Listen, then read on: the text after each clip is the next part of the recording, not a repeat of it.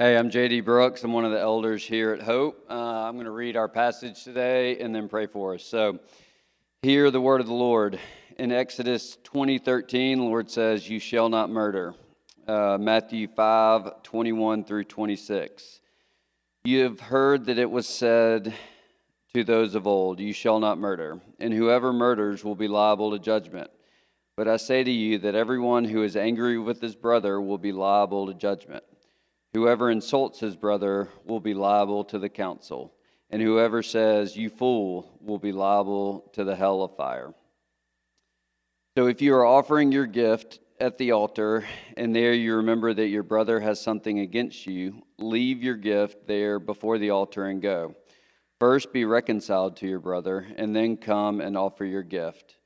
Come to terms quickly with your accuser while you are going with him to court, lest your accuser hand over to the judgment and judge to the guard, and you be put in prison. Truly I say to you, you will never get out until you have paid every last penny.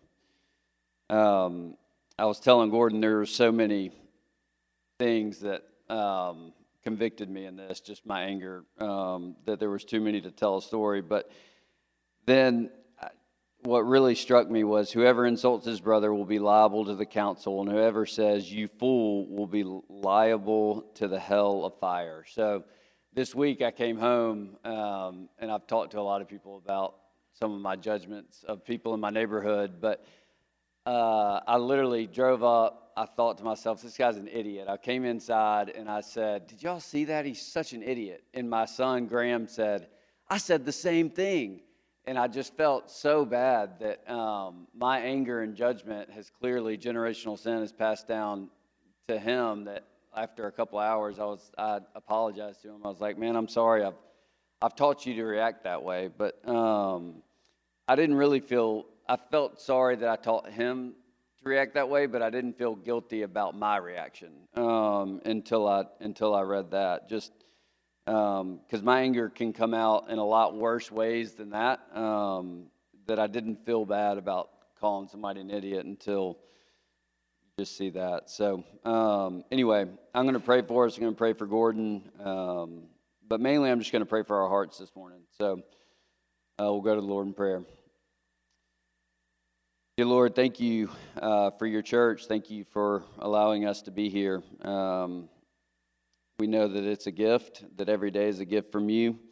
I just pray that as we go forward today, that you'll keep our hearts free of judgment, free of malice, free of prejudice, and mainly just free of anger towards one another and also towards you. I also want to pray for those things throughout the city of Charlotte, and our state and our nation, just that you'll calm our hearts, and let us have a posture of gratitude versus anger. In Jesus' name we pray, amen. Thank you, J.D. Well, as you've heard a few times now, we are doing a sermon series on the 10 Commandments. This morning we are on the 6th commandment, "You shall not murder." And I want to acknowledge out of the gate, and maybe you've already kind of gotten a feel for this command is huge, but the temptation when you look at this command in particular is just to zone out for the next few minutes, because I think it's safe to say, and I don't know everybody in here, but most, if not all of us, have never murdered somebody. We've never killed someone. And so this is the one command that you can look at and you can say, well, I got that one. This is the one I've nailed. I may not be great at doing all the other 10 commandments, but I know for a fact I've never taken the life of another. Of all the commandments, this is maybe the briefest and most succinct of all the commandments. In fact, in the original Hebrew, the verse is only 2 words long: never murder. I was talking to a friend of mine earlier in the week. He's actually a missionary in Prague, and I was telling him the challenge that I'm facing this week is how to preach one sermon, a full sermon, on one verse that consists of 2 words. He said, I know what you should do. You should just get up and go, "All right, guys, listen.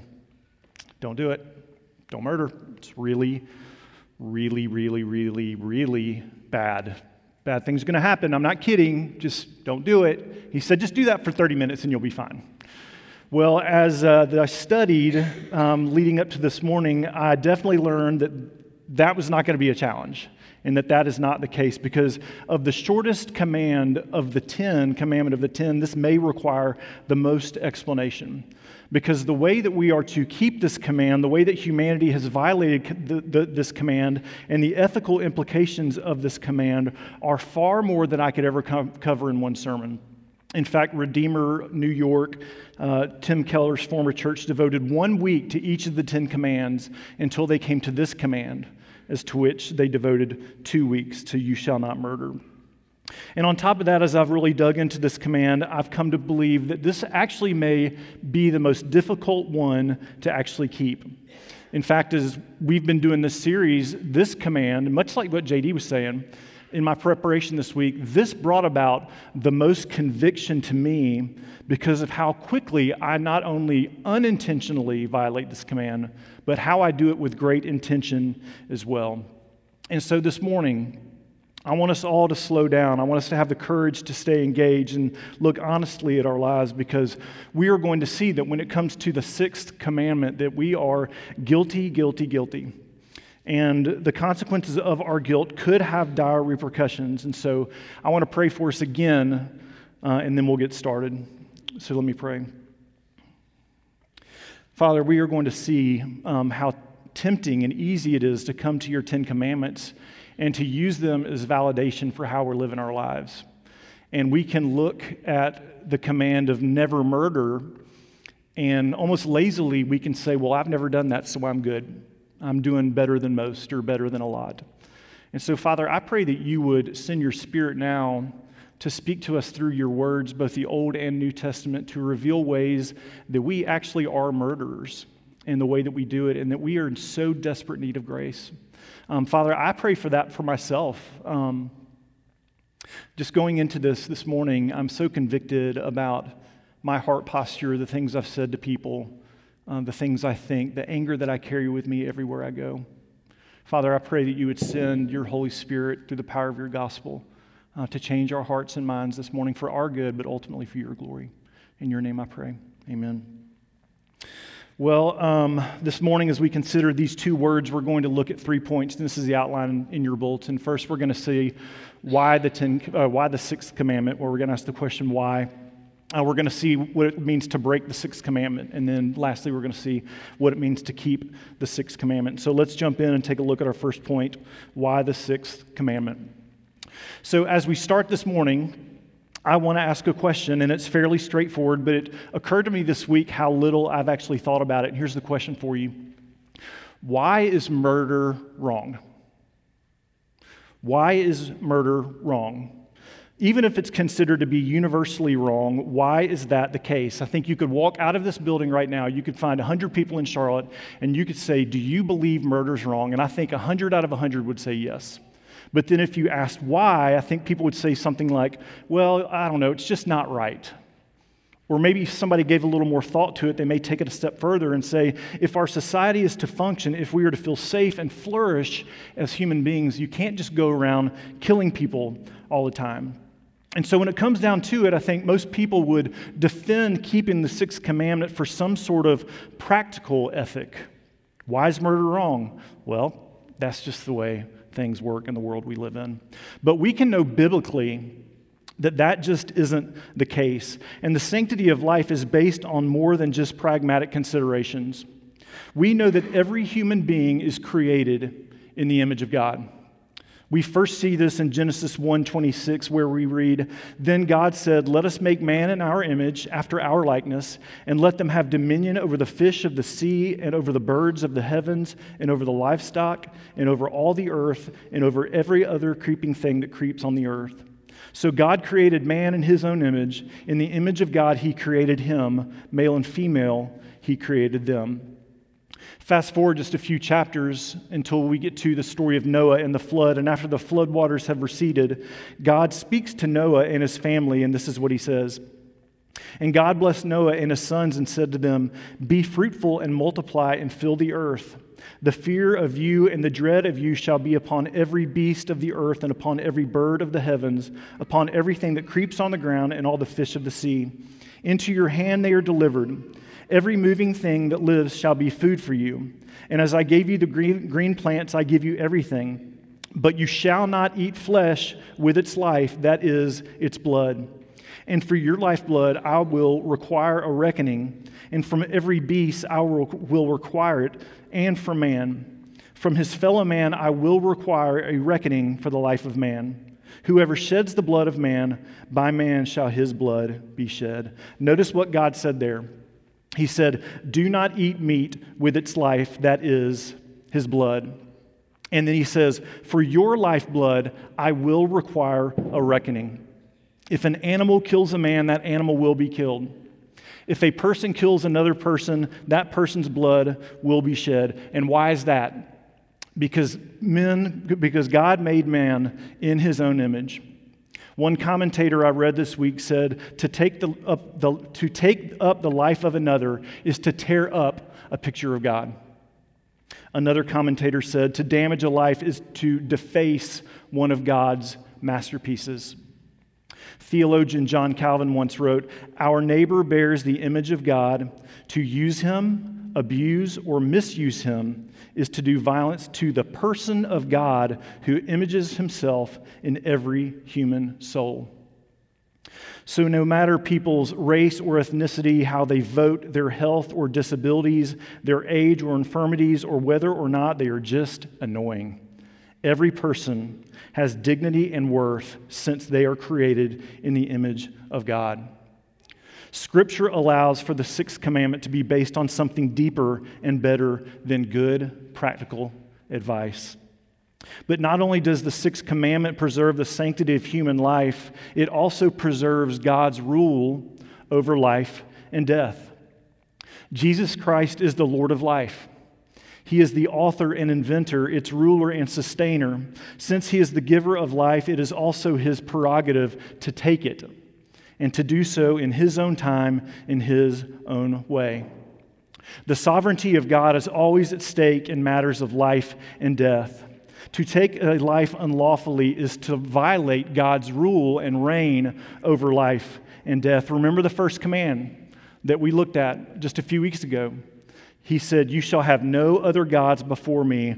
Taking the life of another is putting yourself in the place of God. And so why the sixth commandment? To sum up our first point, because of the value and worth that each individual has because of the image of God in them, and because God is God and we are not.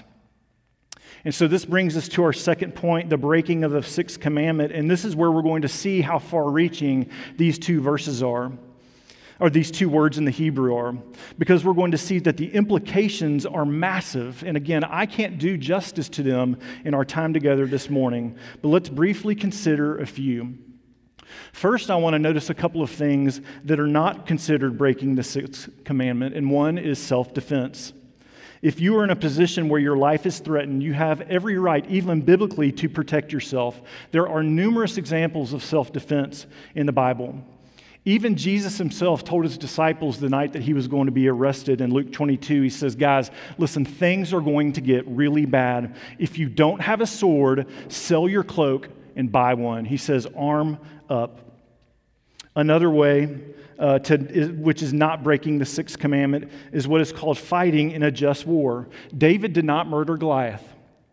And so there are many other examples of this in Scripture. And so what this means, if one of your friends, your family, or even yourself served in the military and it required the taking of life, this is actually not murder.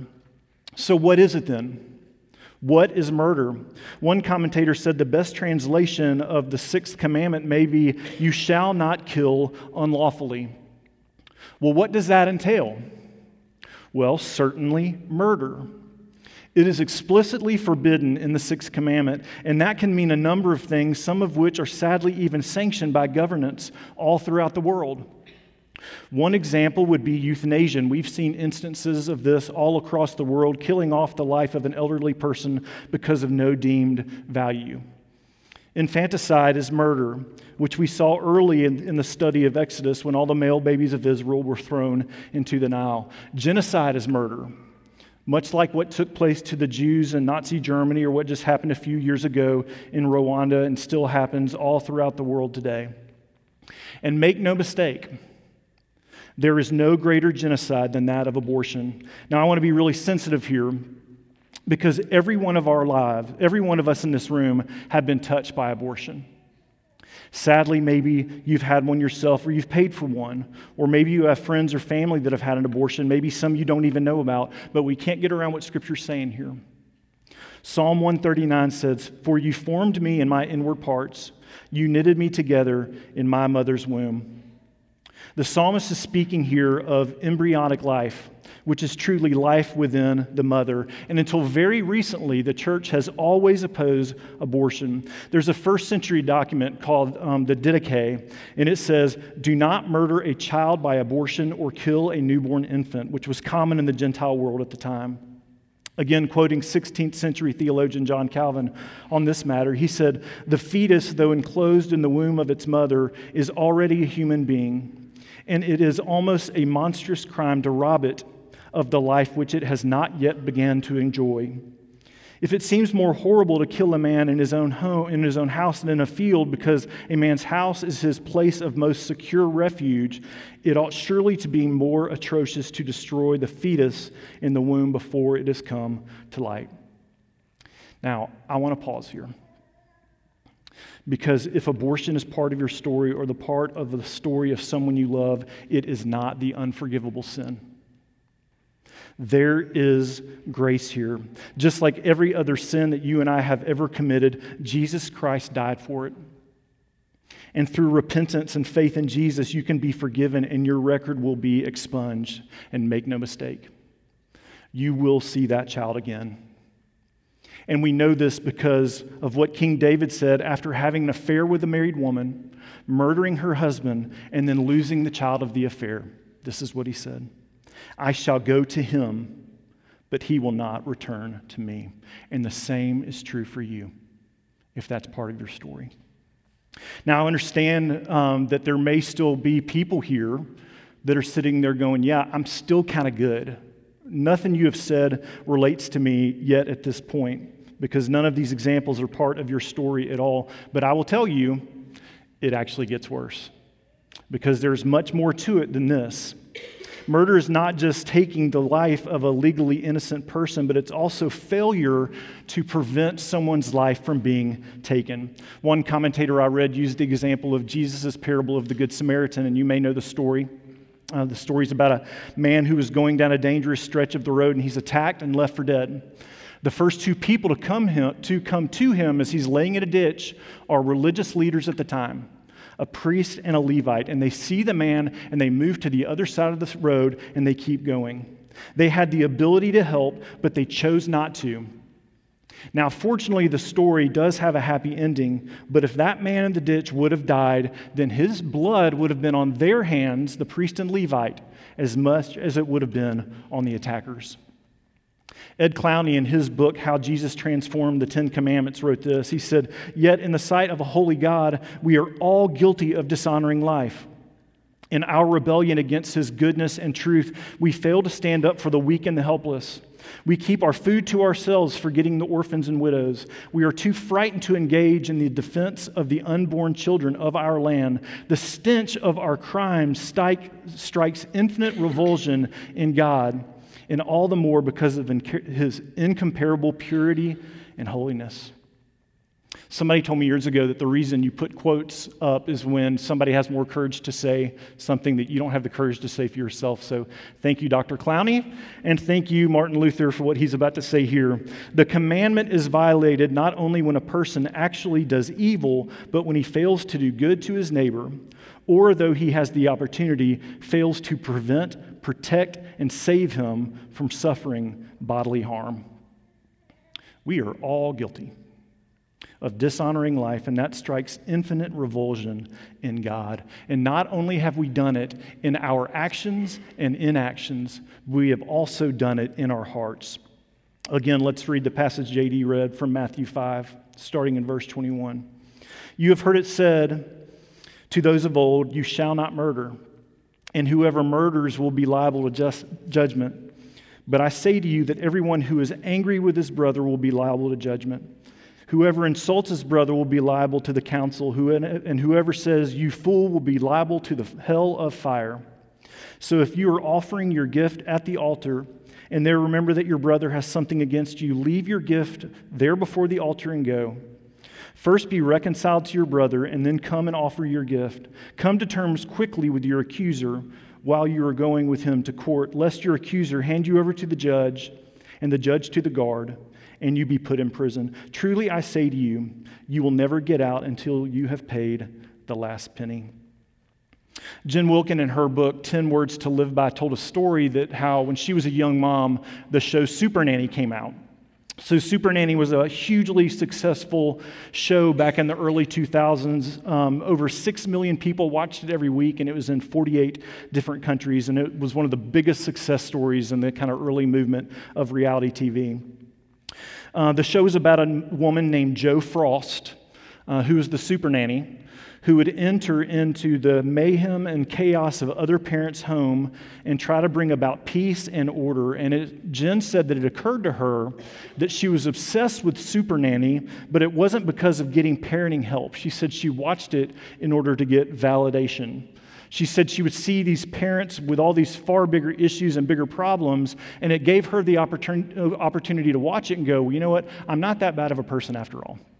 I'm not that bad of a parent after all. And she said rather than turning off the TV and thinking, well, tomorrow I might try that, she would turn off the TV and say to herself, well, at least I've never done that before.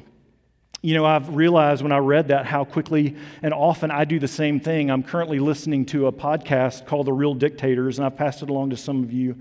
And the podcast details the rise of dictators and murderers into their prominent positions. And it features Adolf Hitler. It features the Ugandan dictator Idi Amin, Zimbabwe's Robert Mugabe, and many others. And my takeaway when I listen to it every week is, well, I may be bad, but I'm not that bad. Which isn't really saying much if you think about it, because the bar is pretty low with those folks. But that's my takeaway every week. And I was even thinking about 2 years ago when the wildly popular podcast came out called The Rise and Fall of Mars Hill. And this was a podcast that detailed Mark Driscoll's fall from grace as a pastor. And every week, again, my takeaway was, well, I may not be the best pastor in the world, but at least I'm not that.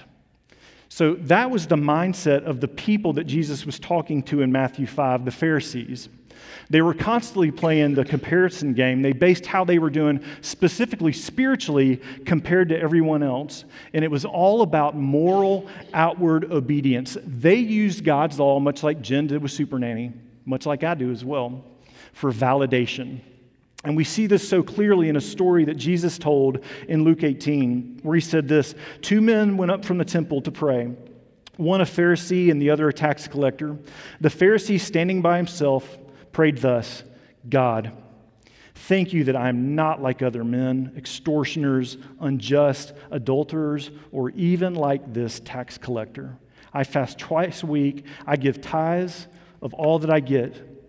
But the tax collector, standing far off, would not even lift his eyes to heaven, but beat his breast, saying, God, be merciful to me, a sinner. I tell you, this man went down to his house justified rather than the other. For everyone who exalts himself will be humbled, but the one who humbles himself will be exalted.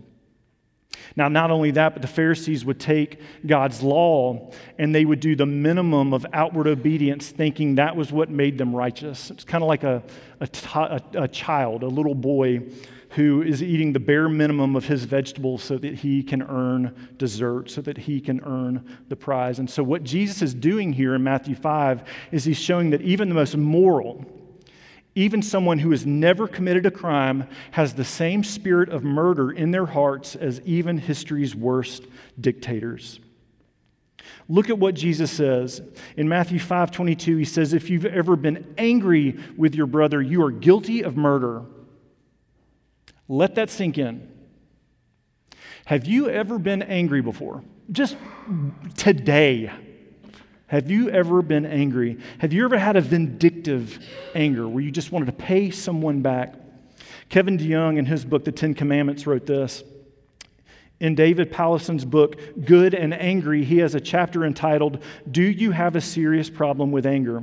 It's very clever because the chapter is only one word long. Yes. That's all it says, and rightly so. You and I have an anger problem, and if we don't get it under control, we may be in danger of hell.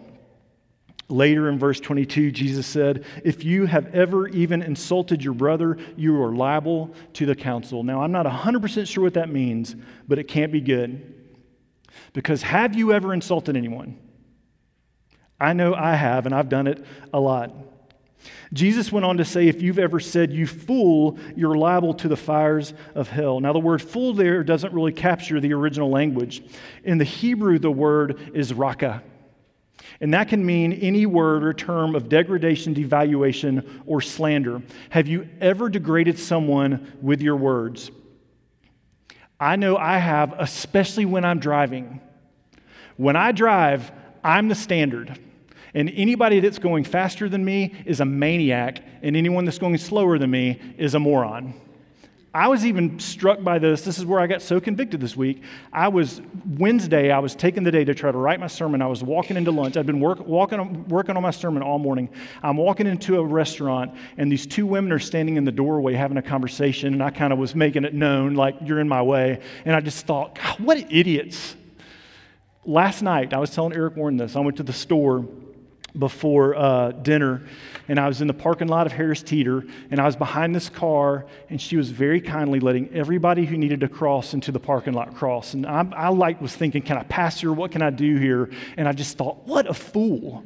I have been in this passage all week, but the seeds of anger, which is murder, is so deep in my heart. How about you? Do this for me. Think back to the pandemic. What did you think of people that had different political views than you? Different views on masks than you? Different views of the vaccine? Did you think they were idiots or fools?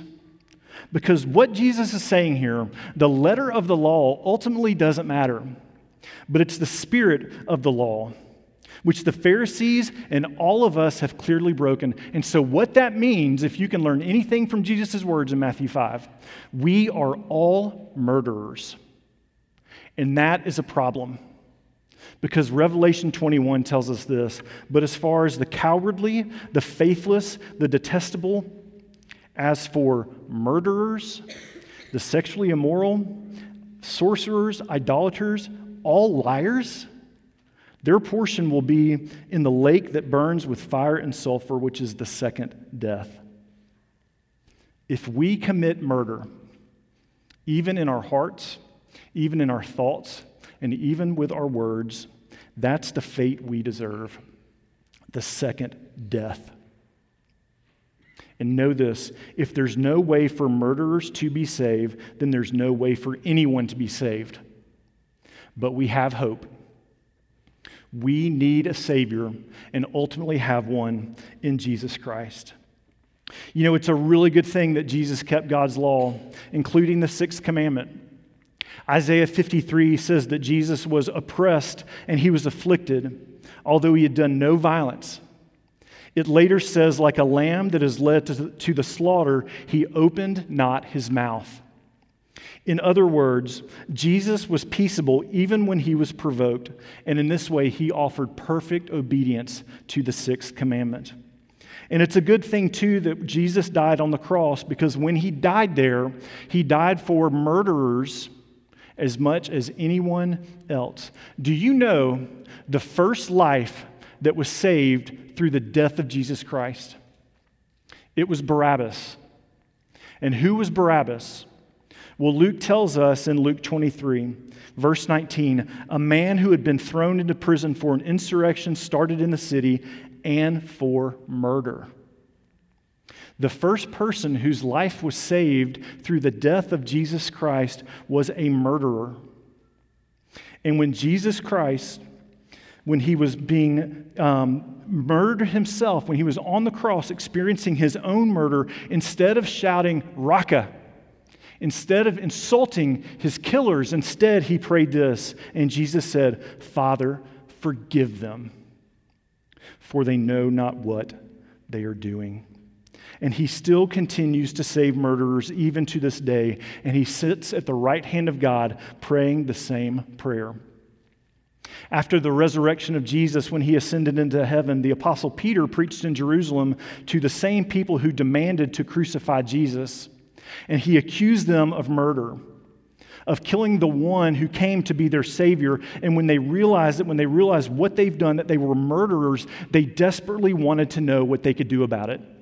And Peter said this to them: "Repent and be baptized, every one of you, in the name of Jesus Christ for the forgiveness of your sins, and you will receive the gift of the Holy Spirit." There was a way for their murderous sin to be forgiven, the very death of the one that they were guilty of demanding. Jesus' death on the cross was the very death that brought about forgiveness for their sin, and the same is true for us. And this ultimately is how we obey the sixth commandment. Even though we carry this murderous anger inside of us, well, what do we do with it? Well, ironically, we don't just merely try to be less angry. In fact, we need to kind of admit the opposite. We need to be like Bruce Banner, who is the Incredible Hulk in the movie Avengers, when he said, "That's my secret, Cap. I'm always angry." And we have to admit the same. Remember, do you have a serious problem with anger? One word: yes. We all do. And so we have to go to God and admit the secret that we think we're keeping from Him, but we're not, and from others, that we are angry people, that we have hurt people terribly, that we have murdered in our hearts. We have to admit that to be true, and that's what Peter called repentance.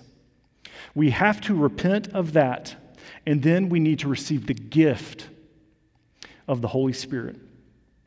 The way that we keep the sixth commandment is through the Holy Spirit crediting Jesus' perfect obedience to us and realizing what it took for that forgiveness to come, the murder of God. When we remind ourselves of this every day, our hearts begin to change, and we actually begin to keep this commandment with each other. We become less angry with each other because we realize the anger of God that we deserve was poured out on His Son. We realize that from the cross, Jesus Christ had every right to insult the ones who were killing Him. He has every right to insult us because of the way that we have lived our lives, but instead of insulting us again, He says, "Father, forgive them. They don't know what they're doing." And at the end of the day, we can admit and realize that we are fools. We are so foolish, deserving of the rejection of God. But instead of calling us fools, instead of saying, "Raka, I am done with you," He says, "You are my beloved. I am your God, and you are my people, even though you are murderers." Folks, that is grace. That is good news. That is the best news, and that can forgive any sin, even sins of murder. It can change even the most murderous of hearts. As we close, I want to give a little bit of an application for some of you, maybe all of you, maybe even me. I want us to notice one thing that Jesus said in Matthew 5, and this is from verses 23 through 24. "So if you're offering your gift to the altar and there remember that your brother has something against you, leave your gift there before the altar and go. First be reconciled to your brother, and then come and offer your gift." So notice something here. Jesus, immediately after talking about the different ways that we have murdered our brothers and sisters in our hearts and with our words, begins to talk about reconciliation. Why is that? Because He knows that we are all guilty of doing it. That we have been hurt, but that we hurt. And this is what I want you to notice here, the end of verse 33. He says, if your brother has something against you, not if you have something against your brother. Not if you've been hurt by your brother. But if you have hurt your brother or sister in a way that has caused them to have ill will towards you, He says, hey, it's not too late. Go now. Go and seek reconciliation. Use your words not to kill, but to give life. And so maybe for you, this day is a day for reconciliation to begin in relationships that you have hurt others. It's not too late. Jesus says, go. Remember, the heart of the gospel is about dead things, murdered people that come to life again. Go and seek to be reconciled to your brother or sister because of the great reconciliation Jesus provides between a holy God and murderers like you and me. Let me pray for us.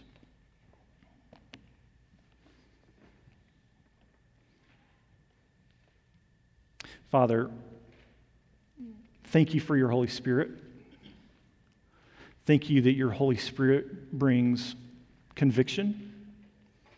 It grants us the gift of repentance to you and to others. And it makes possible the overwhelming gift of forgiveness from you, our holy God, who we have sinned against, who we have murdered, and others that we have murdered with our hearts, our thoughts, our words. Father, thank you that, again, the gospel is about dead things coming to life, and that even the deadest thing in our life can come to life again. It can be made alive by the gospel. Father, I pray that we may see that even happen today in our relationship with you and our relationships with each other. In your name I pray. Amen.